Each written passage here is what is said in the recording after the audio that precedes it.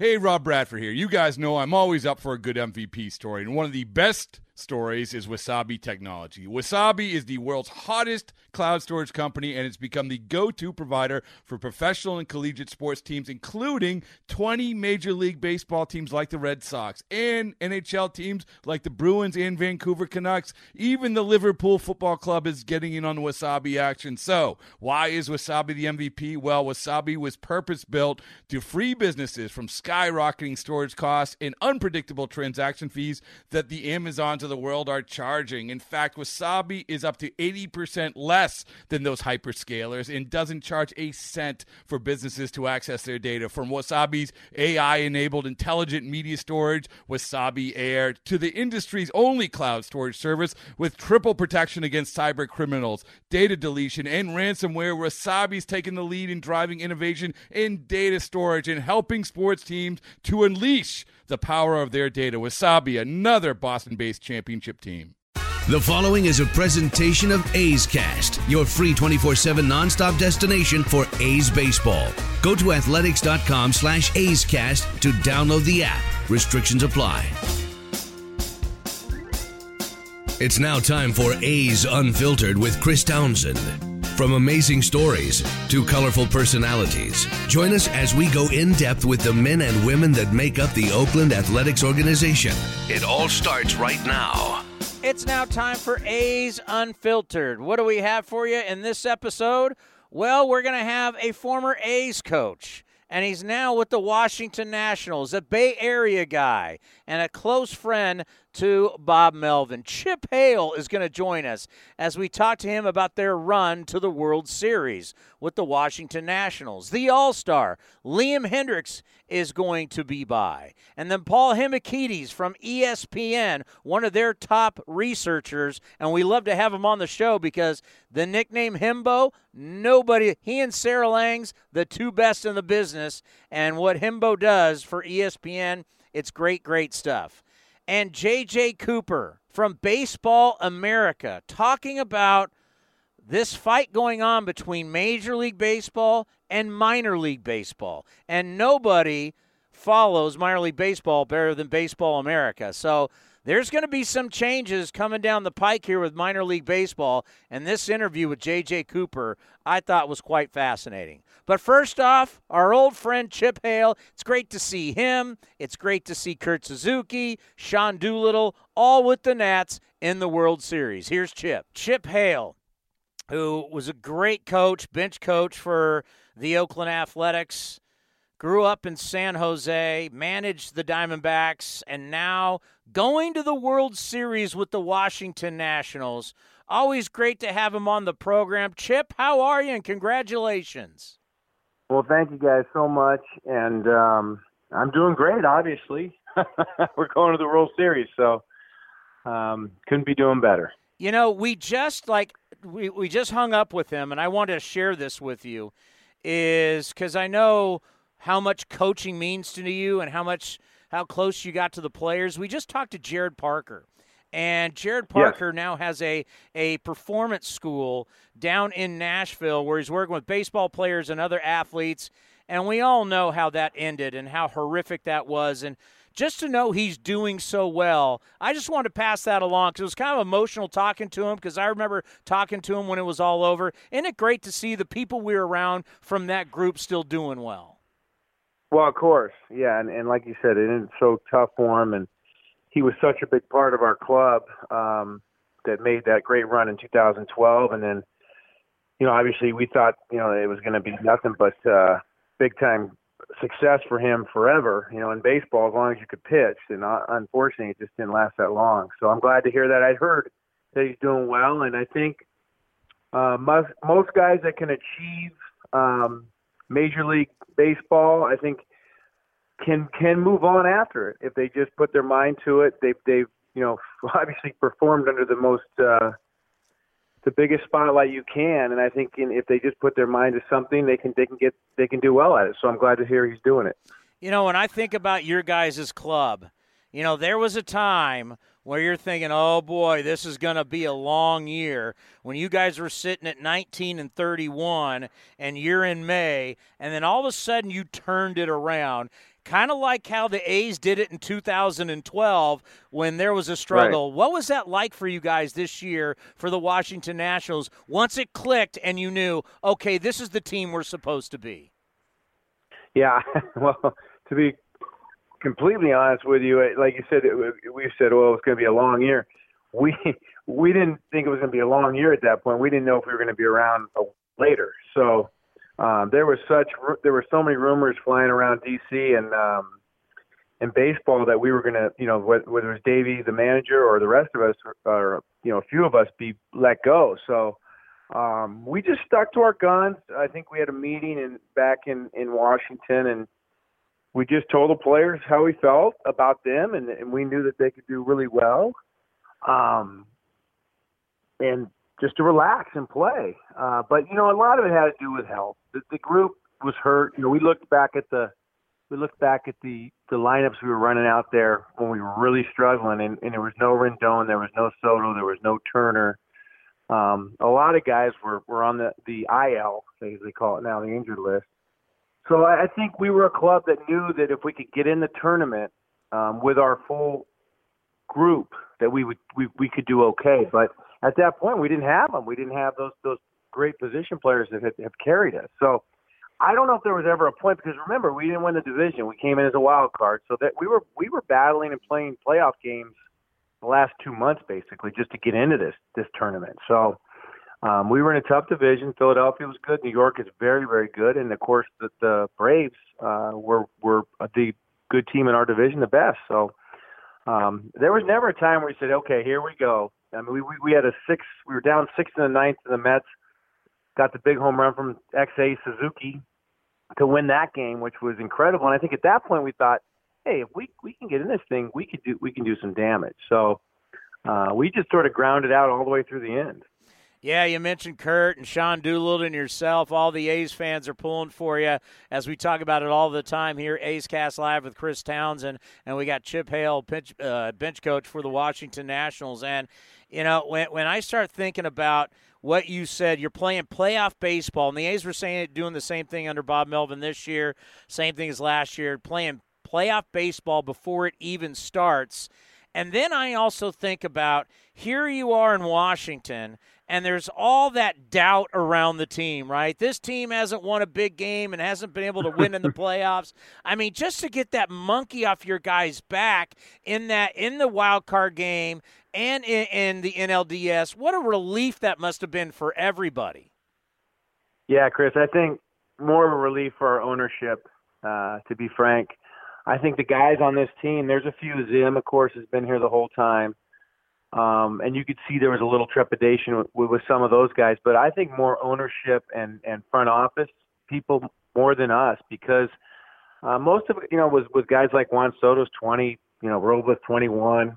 These guys haven't been at the big league level that long. So they were just grinding hard and battling best they could. But you could see it. You could see that when we got to even the wild card game was like, okay, well, it's been a good year. And guys, we're like, basically in our coaches' room, we just looked at a couple of the owners and said, we're going to win this thing. We'll be fine. We're going to win. And then we move on to the Dodgers, and everybody's like, the Dodgers are the best team in the National League. And we knew when the season started, if we could get in this thing with Scherzer, Strasburg, Corbin, and Anibal Sanchez as our starters, that we could do some damage. And I know there's teams out there that we've played that were thinking the same thing, like, just don't let these guys in.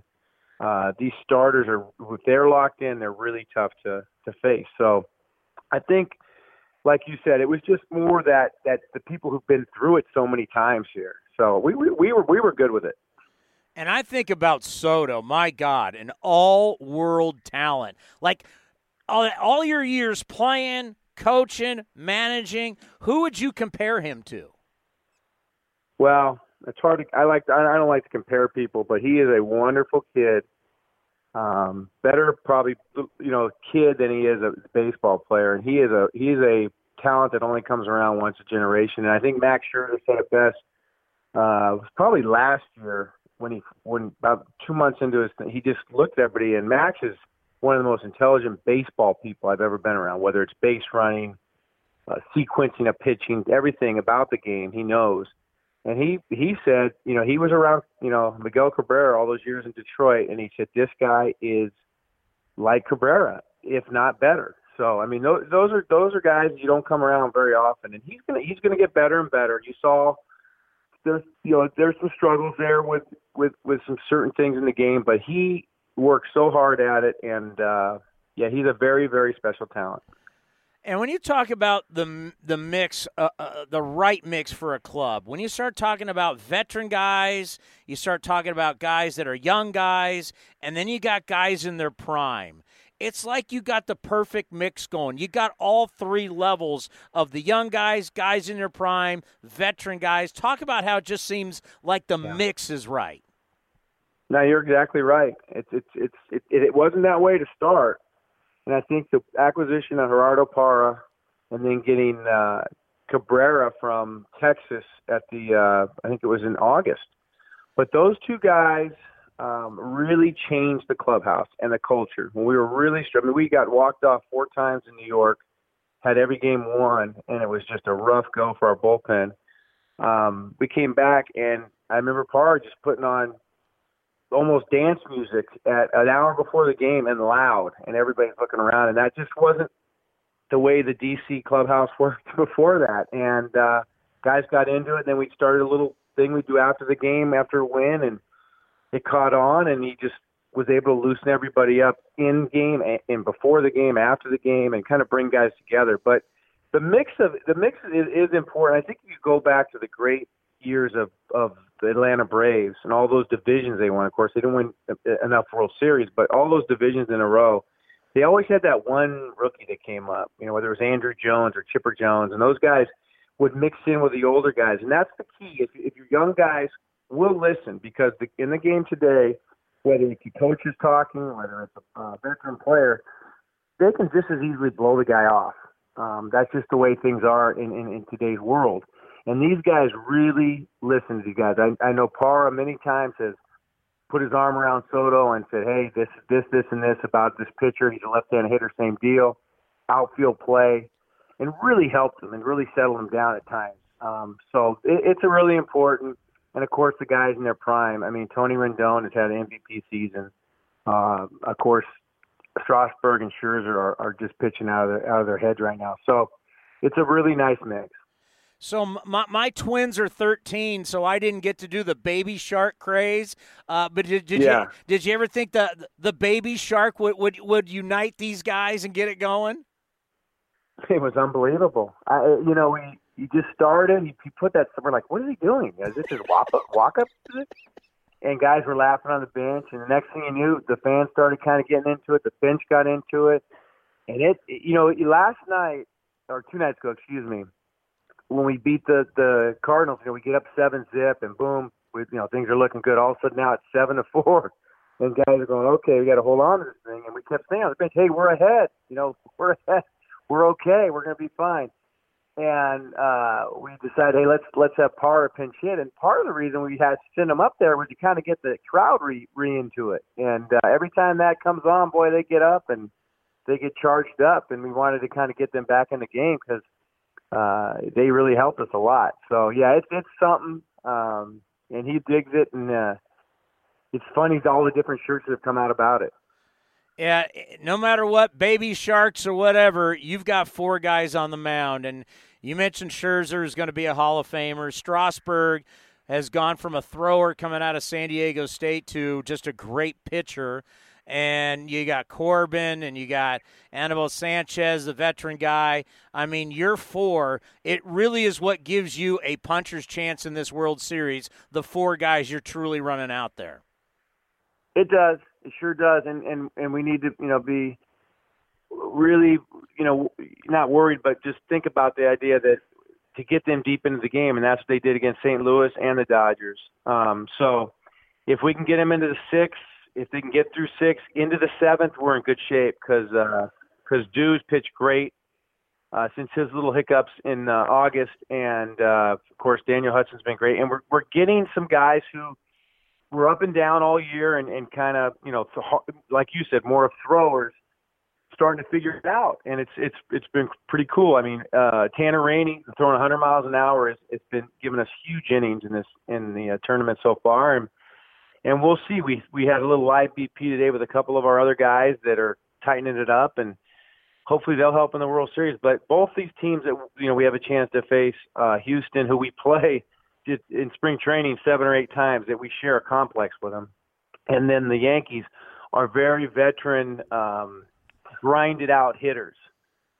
So that is a little bit of a worry in that the pitch counts could rise a little quicker. So we'll see. It'll be interesting. We're excited about it. We're trying to keep the guys as fresh as we can. That week off sometimes plays a little bit of havoc with you, but I think Davey's been through it with the Tampa Bay Rays. And of course, Kevin Long, our hitting coach, has been through it with the Mets. So we put together a schedule to kind of keep them fresh, but not keep them out there for 5-6 hours a day.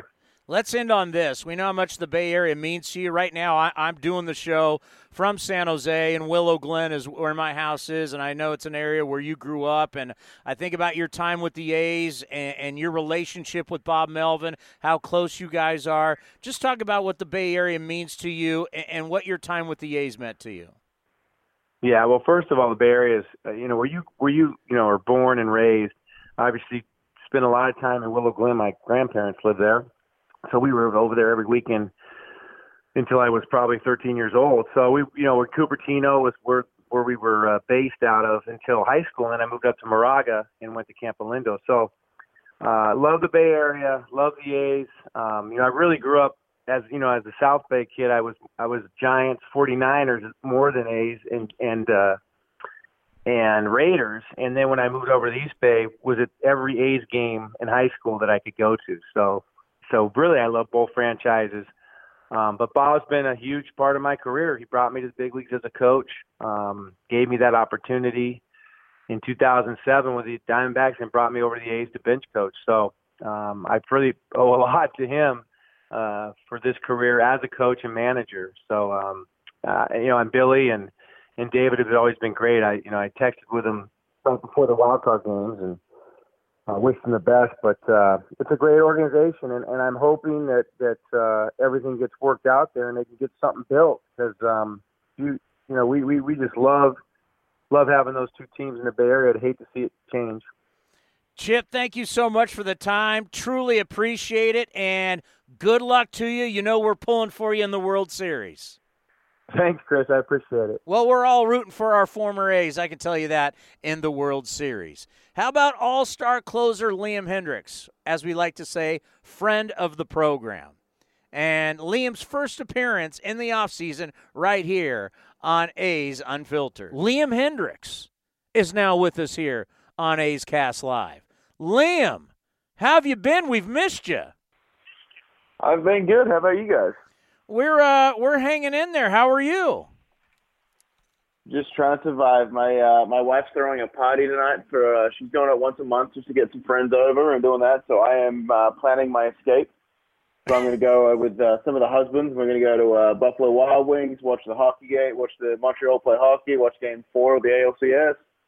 Just try and pretty much avoid everything that's going on at the house tonight. Yeah, there's just sometimes as a husband you got to go, hey, I support what you're doing, but I got to get the hell out of here.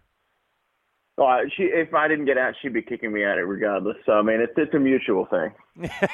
Well, today is Spirit Day in Major League Baseball in support of National Bullying Prevention Month.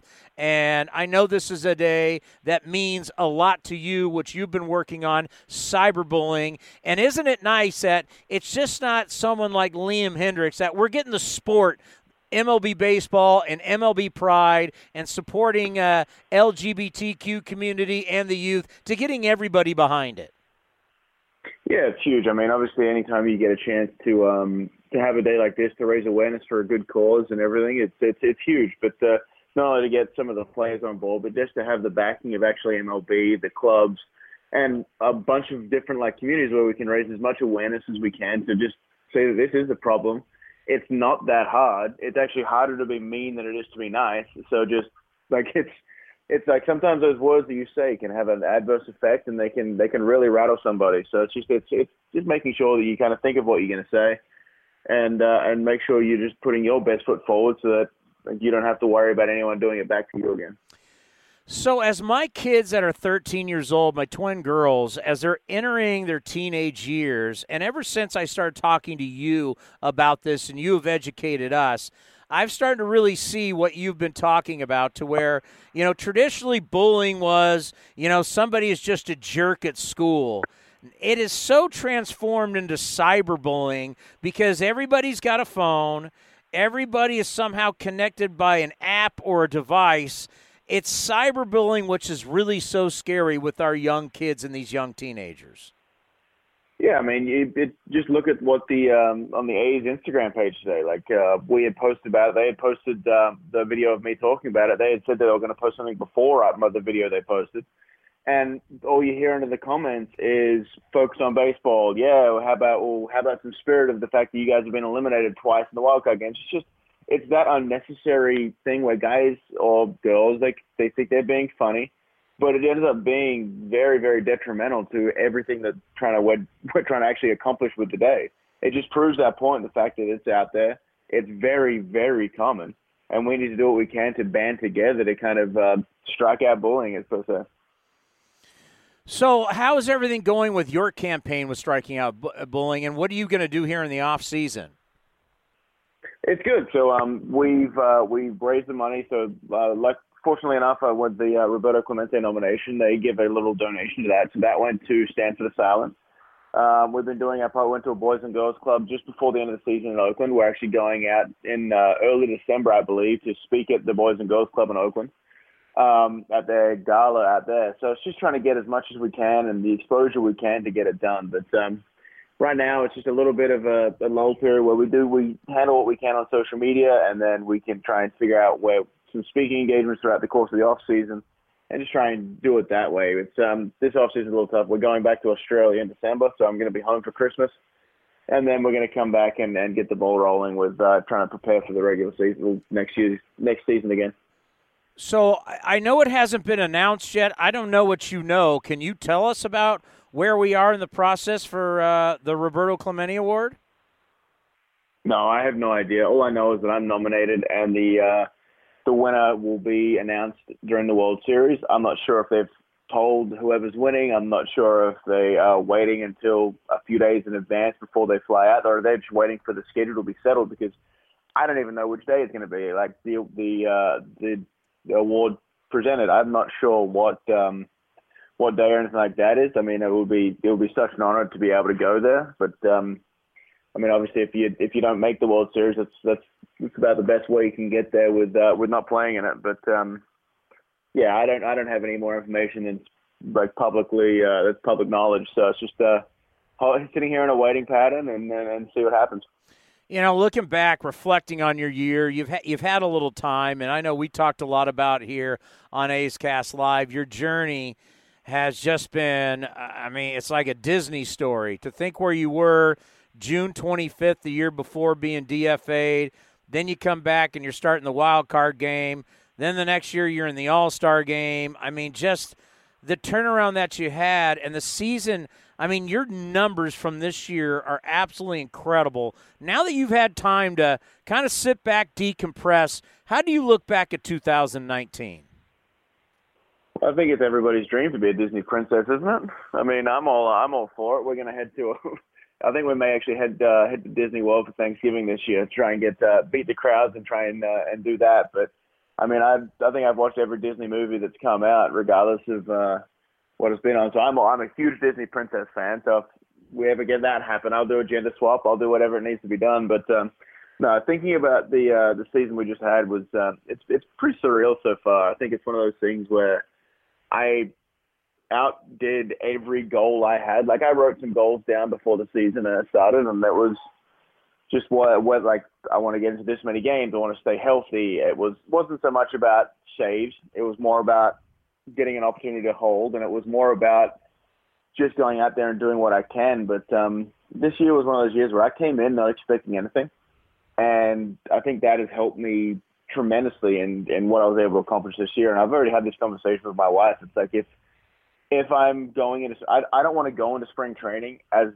like being the shoe-in to be a closer. I want to be able to win that spot again because that's the only way that I know how to go out there and put my best foot forward. So if I go out there and start being complacent about anything like that, that's usually when I get into trouble. So I need to go out there and be like, no, I'm winning this position. I am the best man for the job on this team. I'm going to go out there and prove to everybody why. I think the biggest change for you, we can talk physical all you want. I think the biggest change for you is in between your ears. I think when you change mentally, that's when your career changed. Would you agree?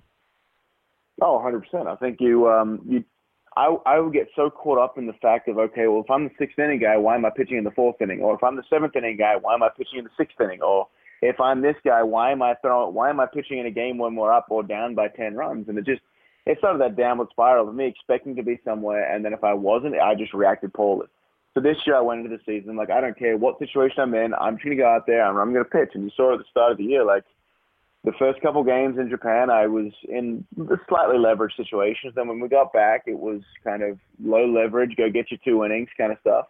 And then it just gradually kind of got back to leverage innings, and I kept rolling with it. And I just kept being excited to pitch, and that's all I wanted to do. I just wanted to pitch. And, I felt like I had a pretty good year with that, and hopefully we can take it into next year. And if we can hopefully make some additions to the team and get to that playoff contention where we're actually challenging for the division title rather than the wild card. Yeah, that's going to be something that I'm going to talk about throughout the offseason, winter meetings, heading into spring training.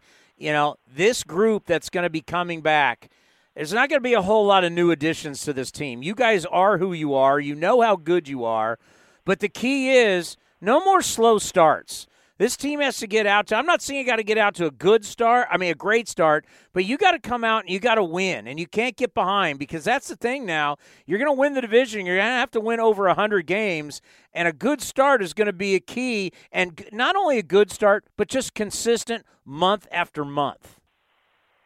Without a doubt. I think with us, we've struggled in the first month and a half, 2 months of the season, the last 2 years in a row, and it's last year, 2 years ago in 2018, it kind of transpired. When I got DFA'd, they went on a run. So I mean, maybe that's something we need to look at. Just getting the clubhouse pariah out of the place. But no, I think this year we're going to have a lot of the same faces back. I think there's a couple little tweaks in there that we can make some adjustments on, and I think the biggest need for us is just a couple veteran presences. We've got Story and Petit back in the bullpen, so I don't think we need to change too much veteran leadership-wise in the bullpen. I think you throw a starter out there and have that veteran presence of someone who's been around for 8, 9, 10 years and being have that stable presence of just kind of calming everybody down, especially with the fact of if AJ and if Luzardo get into the starting rotation, bringing Montas back. And there's 3 pretty young guys, not including Manaya, who's young in age, but he's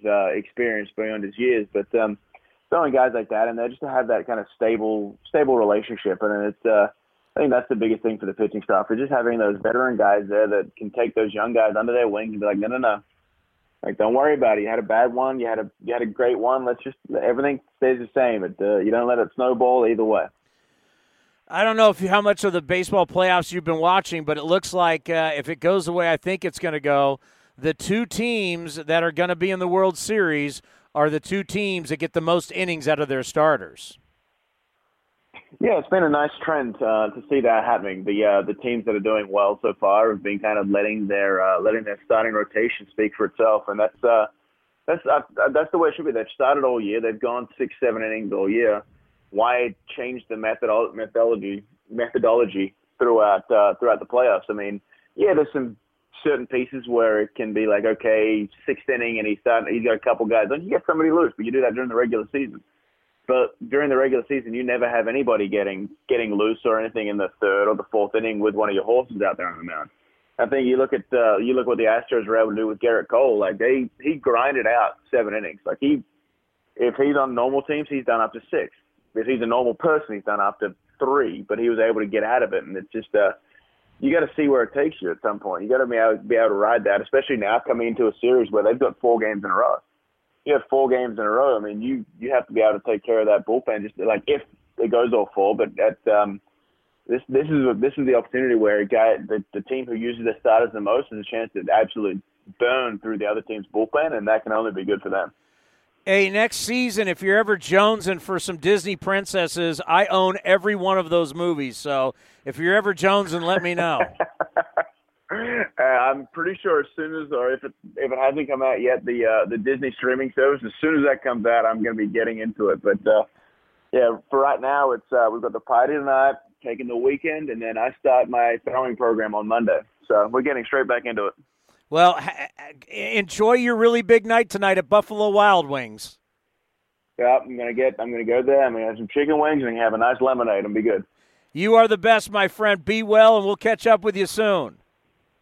All right, thanks, guys. Thanks for having me, and let me know anytime you need me on here. All right? Next up is Paul Hembekides. He is the top researcher and one of the producers for Get Up on ESPN. That is their morning show, and he's a baseball guy.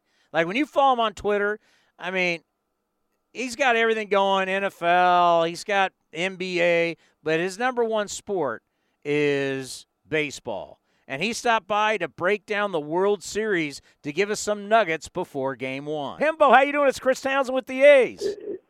Chris, what's up, buddy? How are you today? I am so excited. I just got back from – by the way, have you ever been to Lambeau Field? I've never been to Lambeau Field, but it's a bucket list item for me and for any sports fan for that matter. Yeah, I got to tell you, I was just there with the Raiders, and it truly is. It's so much better than I thought because it's more than just the stadium, the Hall of Fame. They basically own all the land around it, and they have so many bars and restaurants and fun. So I'm telling you right now, as a sports fan, you have to go. Those fans there are as good as any in the country. I did a Brewers game like 2 or 3 years ago with some buddies, like a Monday, 6 o'clock, meaningless game, and we had folks tailgating like 3 hours before, like for a baseball game in July, like on a weekday. I was blown away with the commitment and the whole, the grilling setup and everything else. It was the coolest thing ever. So I'd imagine the scene on a Sunday at Lambeau is that by a factor of 10.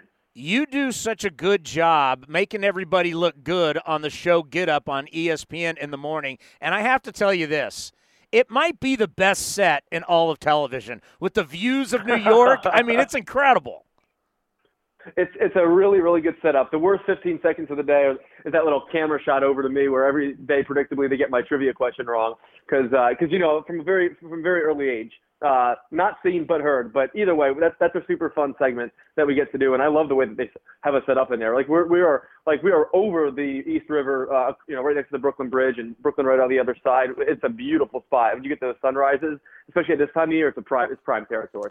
Yeah, so I'm looking at your notes that you supplied us, and I don't know. Knowing the kind of starting pitching that the Nationals have, I'm kind of shocked the Astros are such favorites. Are you, or do you agree with Vegas?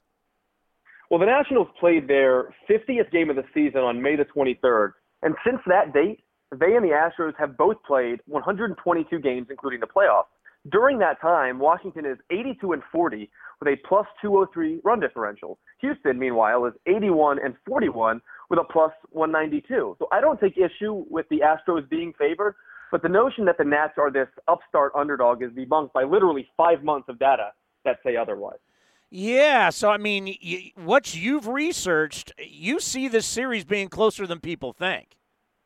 Most definitely. Like, we're not talking about, 2 months and sort of gerrymandering the numbers here. Like, their 50-game start is well documented. And the Astros for the last 3 years have been a juggernaut. But this iteration of the Nationals, this group that made it this far, they're every bit as good as the Astros. And I would even argue that the National League was stronger than the American League this year in some sense, just because you had fewer teams tanking. And the Astros were able to just beat up on some of those slum dogs. And meanwhile, the Nationals had to fight for position in the playoffs for such a long time that I feel like they've been awfully prepared to play this postseason and have been able to overcome those late deficits as a result. We've had a lot of World Series over the years. There's no question about that, and you don't want to be a prisoner of the moment, but the reality of what we are going to see in Game 1 and what we are going to see in Game 2, the names on the back of the jerseys of the guys going to be going out there. I don't know. You've researched it. I don't know if we've seen a better Game 1 and 2 matchup for starting pitchers in the history of the World Series. Never in World Series history have pitchers who combined for at least 550 regular season strikeouts opposed each other on the mound.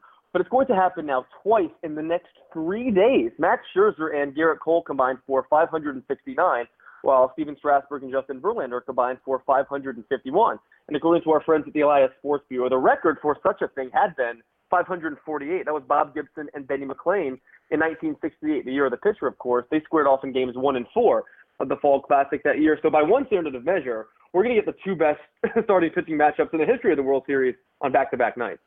And then the one thing that, we talk a lot about in the American League, and the A's are this way too. We had a little saying this year, ball goes far, team goes far, meaning the A's were very reliant on the home run to score. The Astros can be the same way. Nats, not so much. Talk about the difference between the Astros and the Nats don't need a home run to beat you. No, I heard you making this point earlier. Recent history shows that homer-reliant teams don't fare as well in the Fall Classic as their counterparts. In the previous 10 years, only 34% of runs scored by World Series winners came via the home run. The average percentage for losers in that time is much higher, 45%. And that trend bodes well for the Nats. In the LCS, Washington scored only 2 of its 20 runs on homers, while 15 of Houston's 22 runs came that way. Further, the Nats have won 3 consecutive postseason games in which they failed to homer. The Astros have lost 6 straight such games dating to 2017. And I think late in games, though, if you're going to have to pick either bullpen, knowing the struggles that the Nats have had this year with the bullpen, wouldn't you say it'd be advantage Houston late in games? I would say so, but not by a terribly large margin. I mean, look, your eyes and my eyes tell us the same thing most of the time. Watching Roberto Osuna pitch this postseason has not been that pleasant. Like, I don't know how you feel good about the ball being in that guy's right hand. Like, Sean Doolittle and Daniel Hudson, to me, engender more confidence than that guy does, certainly. So, look, I think you're going to see starters on both sides really produce a lot of length. But this thing might, break open like crazy late in games because not only are neither bullpen deep, even the top end guys in these bullpens have not been that effective. So we could see some low scoring games early, and then this like it's going to be like the 7th, the 8th, and the 9th innings. I think could likely determine the outcomes here. We could see all sorts of craziness. I don't think that's outlandish to suggest. And the trend in baseball, everybody wants to go young, but these two teams are not young. They're made up of a lot of veterans. I love this note. While most teams are prioritizing that young, cost-control talent, like you said, the Astros and the Nats have built World Series teams doing the exact opposite. In fact, this year marks just the 5th time, this is a pretty lengthy research project, the 5th time that the oldest teams in both leagues meet in the World Series. Most recently, it happened when the Yankees and the Diamondbacks met in 2001. So in some sense, while the whole league is zigging in one direction, these teams have zagged a tad, and when you look at the free agent acquisitions that they've made and the trades that they've made to sort of assemble these rosters, I think at least in some sense, that those moves are the reason these teams are the last 2-1 standing. God, I love that stat, and it makes me think, okay, why is it? And it's just, is it because veteran guys end up being very resilient because a lot of these guys have a tremendous amount of experience? Well, resilient could certainly be, but even a lot more predictable. Like, the Cleveland Indians have made the postseason this year if they had just chosen to sign Michael Brantley. Instead, the Astros did that, and he ended up hitting third for them. Like, with veterans at the very least, you at least have a decent idea what to expect, whereas an international kid or a kid in the draft, which is generally what these teams are choosing to do, or a minor leaguer, a high-profile minor leaguer with all the tools, it's just very hard to predict the outcomes, right? With these veterans, that's why, look, if you look at what the Astros gave up for Justin Verlander and Garrett Cole, it should make the Tigers and Pirates fans legit vomit. Like, I can't fathom how cheap they got those guys just because they were willing to pay them. That, in my judgment, is the new market inefficiency. Yeah, I mean, that's, it's everybody wants to unload salary, and it's like when you look at those names that you gave up for 2 of the best pitchers, you're like, what are you? And you know what? It's only money. And the thing is, when you win the World Series like the Astros did in 2017, and the fact that they're back in it, we learned from the San Francisco Giants, you're just printing money when you go to the World Series. Daz Cameron, Franklin Perez, Jake Rogers, Michael Feliz, Jason Martin, Colin Moran, and Joe Musgrove. That is a who's who of who's that. In exchange for 2 Hall of Fame pitchers, that is why the Astros are in the World Series this year. And just 2 years removed from being in the World Series with a juggernaut offensively, they were able to just figure this thing out sort of on the fly and acknowledge that the rest of the league doesn't value these veteran power arms the way that that they do. And as a result, here they are. Whether it's on Get Up or listening to you on Buster's podcast, Baseball Tonight, which is second to none in our sport, just how much fun do you have at your job coming up with all these nuggets? Nobody has a better job than I do. And everyone always asks. I mean, most of my friends, work on Wall Street or they have business jobs because I flunked out of business school. I wish I got paid what they do, but they all wish that I got to do what I do. So imagine waking up every morning. Like when I was, in high school and college, like I would spend all my time, finagling with my fantasy baseball roster. That's pretty much my job now. So it's good work if you can get it, as I like to say. So when you're looking at, because you need to supply, the talent, which is great talent that you guys have at ESPN, you're supplying them with all of this knowledge and these nuggets. Which of the sports is the toughest to research and to find this great stuff? Well, I'm a lifelong baseball fan, and as a result, it just comes easily and naturally for me. Whereas I don't have this sort of expansive NBA background, for example, and it's much harder to research the NBA, believe it or not, than it is Major League Baseball and the NFL, just because of the resources available. I mean, look, ESPN has more resources for research purposes than practically any entity, and the money that we spend for those resources and the way that we train people to use them really is second to none. But for me, like, baseball is the fun part. Even though Get Up doesn't do a ton of baseball, like, that's sort of like my fun little hobby on the side, whereas, as you know, we're just pounding NFL every single day, and that's all well and good because that's what, the national audience generally wants. But anytime we get a chance to talk baseball, you better believe I got my grubby hands in that cookie jar. Oh, I love it. All right, you have crunched the numbers. The Fall Classic starts tomorrow. Do you like the Astros or do you like the Nationals? I like the Nationals. I'm picking the Nationals to win the series in 7 games. I can't find many folks who will agree with me, but in my judgment, they have demonstrated they've had 4 starting pitchers that can consistently get outs, whereas the Astros really only have 2, and even Justin Verlander has been shaky. Bullpens, I think you have identified it correctly. The Astros an advantage, albeit slightly. And while I think the Astros clearly have a better lineup, I'm not sure if they line up better suited to win the World Series in a series that will likely include a lot of strikeouts, a lot of swing and miss. If it becomes a shootout, I favor Houston. If it becomes the kind of World Series that we've grown to expect over the last 10 years, when the ball's not flying all over the place like it's a home run derby, I favor the Nationals. My only concern is that extensive layoff has really hurt teams in recent years, but if they could find a way to split in Houston, which I'm predicting, the Nationals are going to win this series. Well, you're a baseball guy. This is a baseball show, and I got to tell you, every single time you come on, we are all smarter because of it. Well, that is the utmost compliment that you can provide a researcher. So it's very kind of you to say, and as you know, you can call anytime. I'll always pick up the phone. Himbo, you're the best. Continued success, and we'll talk to you soon. You're a good man. So Himbo likes the Nats. So far, looking pretty good. We'll see how his prediction, if he will be correct. J.J. Cooper from Baseball America. So we saw this article that they could be getting rid of 40 or more minor league baseball teams. And for me, I don't know how that's good for the sport.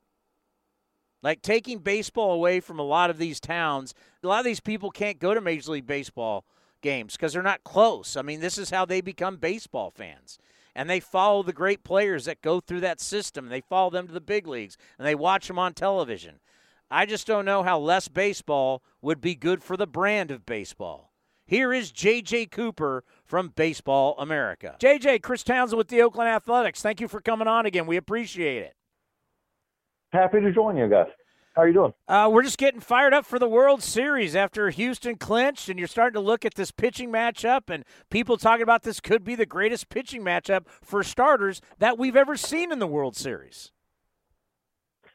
I do feel like it's 2 great ones. I mean, I don't think there's a doubt about that. I would probably put up maybe those Yankees-Braves series in our lifetime. The Yankees-Braves in the 90s were pretty impressive as well. But I just think at the end of the day, the thing that stands out to me is I do think that the Astros lineup's deeper. I think defensively they're as good, if not a little bit better. And as good as the 2 pitching staffs are, I kind of put those as maybe a wash. And if that's the case, I'm probably still going Astros because of the hitters. Yeah, and the thing about these two rosters is that they're both veteran rosters. As the game is going younger, and we're going to talk to you about less minor league teams, these are two veteran clubs we're going to see in the Fall Classic. Yes, there's no doubt about that. You have some guys who on Houston's side, you have pretty much a lineup who most of all these guys have been here before. On Washington's side, that's less true, but it is absolutely the Anthony Rendones, the Zimmermans. These are, the pitching staff. I mean, these are all guys who have seen a whole lot of baseball over their lives. It is two veteran teams. I don't think that really the reality is nowadays how the postseason works. I don't think the World Series is all that different, as far as the environment from the LCSs. And so at this point, just in this season, even the Juan Sotos of the world, even the young guys, have absolutely had a lot of playoff experience, because you have to have a lot of playoff experience just to get to this point. Yeah, that is actually a great point that I've never thought of. Thank you, JJ, because, back in the day, if you won the American League or you won the National League, you immediately played in the World Series. Now that we've added wild card games and we have more playoffs than ever before, yeah, you're right. By the time you get to the World Series, you've already been in so much action already. You've seen the bullets flying. Juan Soto knows he can perform in playoff baseball because Juan Soto has already performed in playoff baseball. So when you look at this matchup, do you see the Astros as that big of a favorite as what Vegas is telling us? Yes. I mean, I just think they're the better team. Now, the better team does not win a 7-game series every time by any stretch of the imagination. But the Astros-Yankees series was very arguably the matchup of the two best teams in baseball.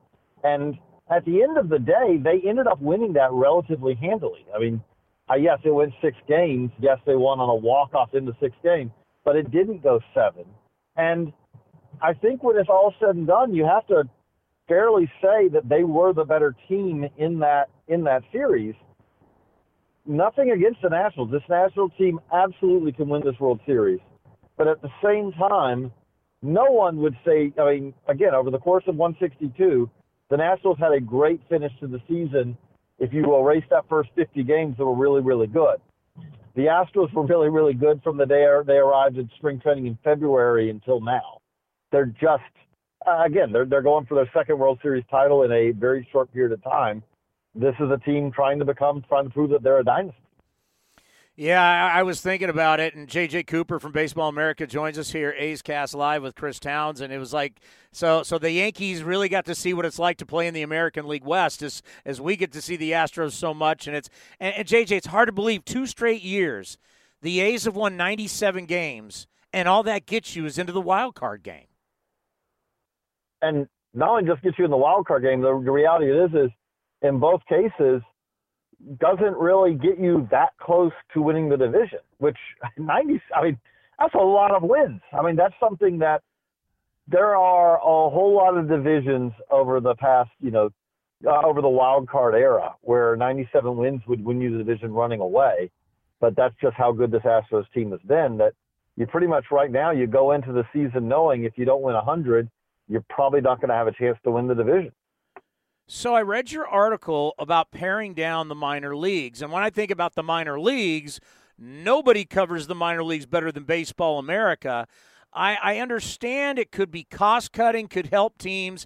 I'm just not sure less professional baseball, especially in the middle of America where a lot of people can't get to big league games, is actually good for the actual sport. What's your opinion on maybe paring down the minor leagues? Well, I've been trying to kind of keep my opinion out of it as much as I can because I'm trying to cover it fairly on both sides, Major League side, minor league side. But I will say, like, the point you're raising is one that minor league baseball understandably raises, which is it's not just about developing the most efficient player development system you can. Let's just start with, this is not a system that was ever developed. We are the current minor league system that we have the levels that we have, AAA, AA, high A, low A, short season rookie, and complex rookie. That all has sprung up not because someone ever sat down one day and said, what is the most efficient way that we can develop players? It sprung up organically in the 1800s and then has been kind of stuffed into an organization the way that it is. I mean, that it was kind of, it grew, and then they said, okay, this is what we've got. But there are a lot of benefits to that, which you just hit on a big one, which is, for instance, Baseball America is based in Durham, North Carolina. We are 5 hours plus driving distance from any major league ballpark. So, for instance, my kids, I'm a giant baseball fan, as you would imagine. My kids have been to one Major League Baseball game in their life, but they've been to, double digits of minor league games. If they're going to be baseball fans, as they grow up, it's not going to be the experience of going to a major league park because that's just really not a practical experience. Well, this proposal obviously does not get rid of minor league baseball, but it's an initial proposal. It's a first proposal by MLB. However, if that proposal was adopted as proposed, it would mean that 40 plus teams, clubs, cities around the would no longer have affiliated minor league baseball. Now, the plan would also try to figure out ways that they would continue to have baseball of some sort, whether it's this dream league that's kind of like a half indie ball, half minor league baseball, or summer wood bat leagues where you have college players playing in summer. But that's not the same thing as being the short season affiliate of a club, or and being able to say, I saw so-and-so on his way up to the majors. It's a different environment than the one that currently does exist. And to me, that really means something, right? Like if a King Griffey Jr. or a Barry Bonds or a whoever comes through your town and you watch him go from, let's say, high A to double A to triple A to the big leagues, a kid like your kids get to watch that, then they follow him into the big leagues, and now they're a fan of that team to where if we're going to take out a bunch of these teams, you could see people in middle of America not watching baseball at all anymore. I grew up, I'm from the middle of Georgia. Macon, Georgia is right up the road from where I grew up, but that's also where I first worked out of college. And at the time, they had the low Class A Macon Braves. They don't anymore. They left for Rome. But at the time, they had the Macon Braves. And if you asked anyone in Macon about the Macon Braves, what would almost assuredly come out of their mouths, and did over and over and over, is, yeah, Chipper Jones was here in Macon in 1991, had a great year, kind of really got him going on his way to Atlanta. And they were quite proud of that fact. Now, right now, if you are in Bluefield, West Virginia, you could say that you saw Vladimir Guerrero Jr. as a 17-year-old. Ronald Acuna played in Danville. Like, there's these very small towns that got a chance to see stars on their way up. At the same time, one of the reasons that Major League Baseball has proposed this is the facilities in many of these cities the stadiums are not at the level that you would probably expect in 2019 coming into 2020. And I will be the first to tell you, having gone to several of these, they are not at the level of what you would say a good Division I college program stadium facilities would be like. And so one of the things that MLB is proposing here to kind of give some weight to their argument is Major League Baseball wants the facilities that their minor league players, because they're funded by the major league teams, that their minor league players play in to be significantly upgraded. And at the end of the day, what they're essentially saying with this is we do not believe that these 40 ballparks that we're talking about have any chance of getting to that. Now, that doesn't mean they're right. In 1990, there was a very contentious professional baseball agreement between Major and Minor League Baseball. And at the time, after it was signed, many of the minor league teams said there is no way that we'll be able to meet these upgraded facility requirements. And in actuality, what ended up happening over the next 4 years, there was a building boom around minor league baseball, and it really boosted minor league baseball attendance because they found that a lot more fans wanted to come to a game in a modern, up-to-date ballpark than one that was built in the 30s. And so it really led to a boom for minor league baseball. At this time, the proposal is not to upgrade facilities. It is to upgrade facilities, but it's also to say the bottom quarter, the bottom 25% of minor league baseball, we're just going to lop off and have them do other things. But the facilities at a lot of places are below the standard that you would expect in 2019. So this could be a business ploy then, like a threat like, hey, you better upgrade or you're going to go away, which obviously we see in business all the time. We're seeing with the threat for the Rays to play in Montreal. Recently, Rob Manfred was out here for the wild card game and brought up the threat of Las Vegas. Do you think this is more a threat or a reality? I think it's too early to tell. The reality of it is that this was not a off the cuff, here's what we want to do. This was a relatively fully formed plan, which does lead me to believe that it's more than just a negotiating ploy. At the same time, I also do not think that it's something written in stone by any stretch. You know, Major League Baseball's, you can call them demands if you want. It's negotiations, so let's call them demands. Major League Baseball wants their players to play in better facilities.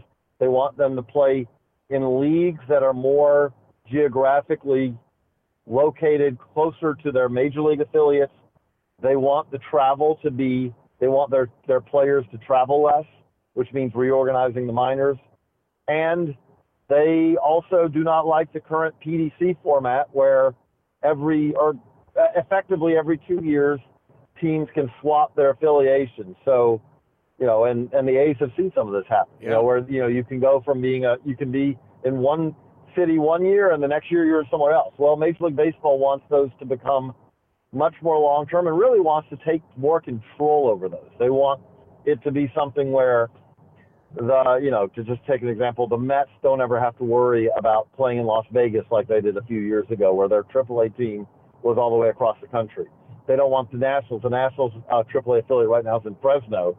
They don't want that to happen. They want teams to be something where if whatever your major league club is you don't worry that your minor league clubs are far, far away from your major league city unless that's something that you want to do. So really, they want a lot of it is they want more control over the process, which in the past has been minor league baseball's domain. Minor league baseball determines the league structure. Minor league baseball determines, when a team moves from one city to another. Minor league baseball determines travel, scheduling, all that. Affiliations are an agreement, but it's one that minor league baseball teams have a lot of power in. Really, in many ways, what Major League Baseball is saying here is there is a part of this that is that they want more power, more say in some of these decisions. Well, a lot of what you just said about what baseball wants, I would agree with them from a business standpoint, wouldn't you? Again, I'm really trying to keep my opinion out of it because I got to try to report both sides of these fairly. But I would say, I'll say it this way: if you talk to people all the way through minor league baseball, there is absolutely an understanding that the facilities have to improve. There's no doubt about that. The last major facility standards rules were set in 1990. No one in minor league baseball thinks that is up to date for baseball in 2020. I mean, partly because there's a lot more people. Coaching staffs in the minors are a lot bigger now than they were 30 years ago.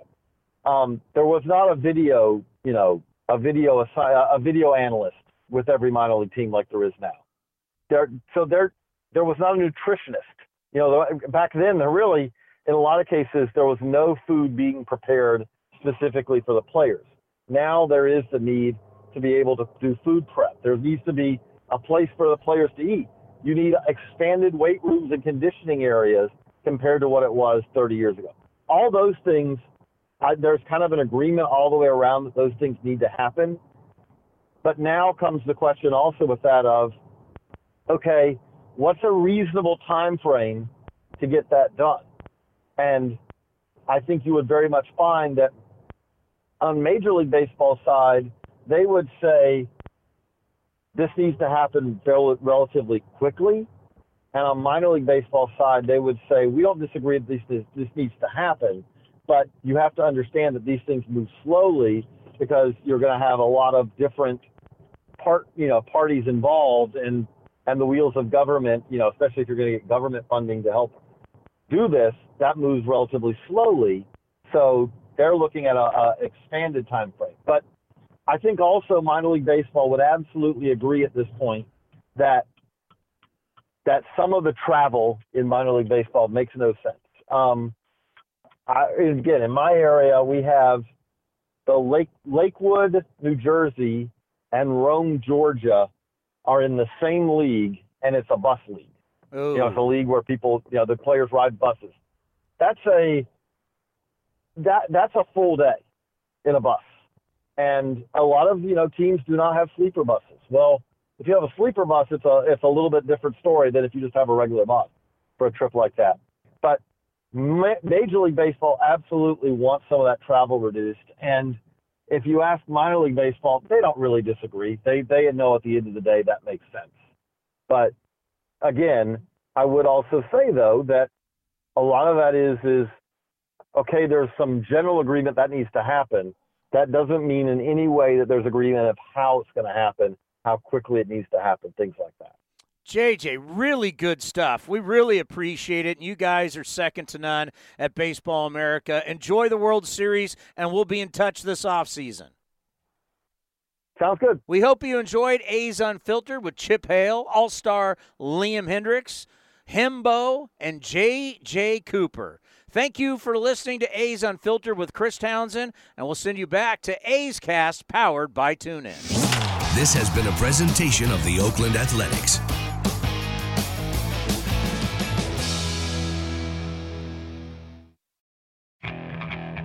Okay, picture this.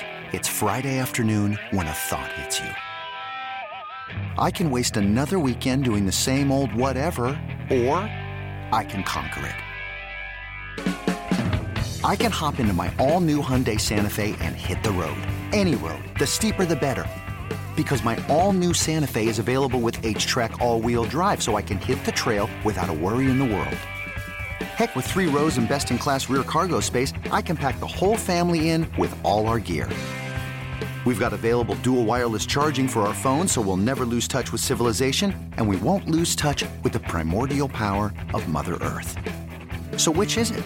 Waste the weekend or do something a little more epic? And conquer it in the all-new Hyundai Santa Fe. Visit HyundaiUSA.com or call 562-314-4603 for more details. Hyundai, there's joy in every journey.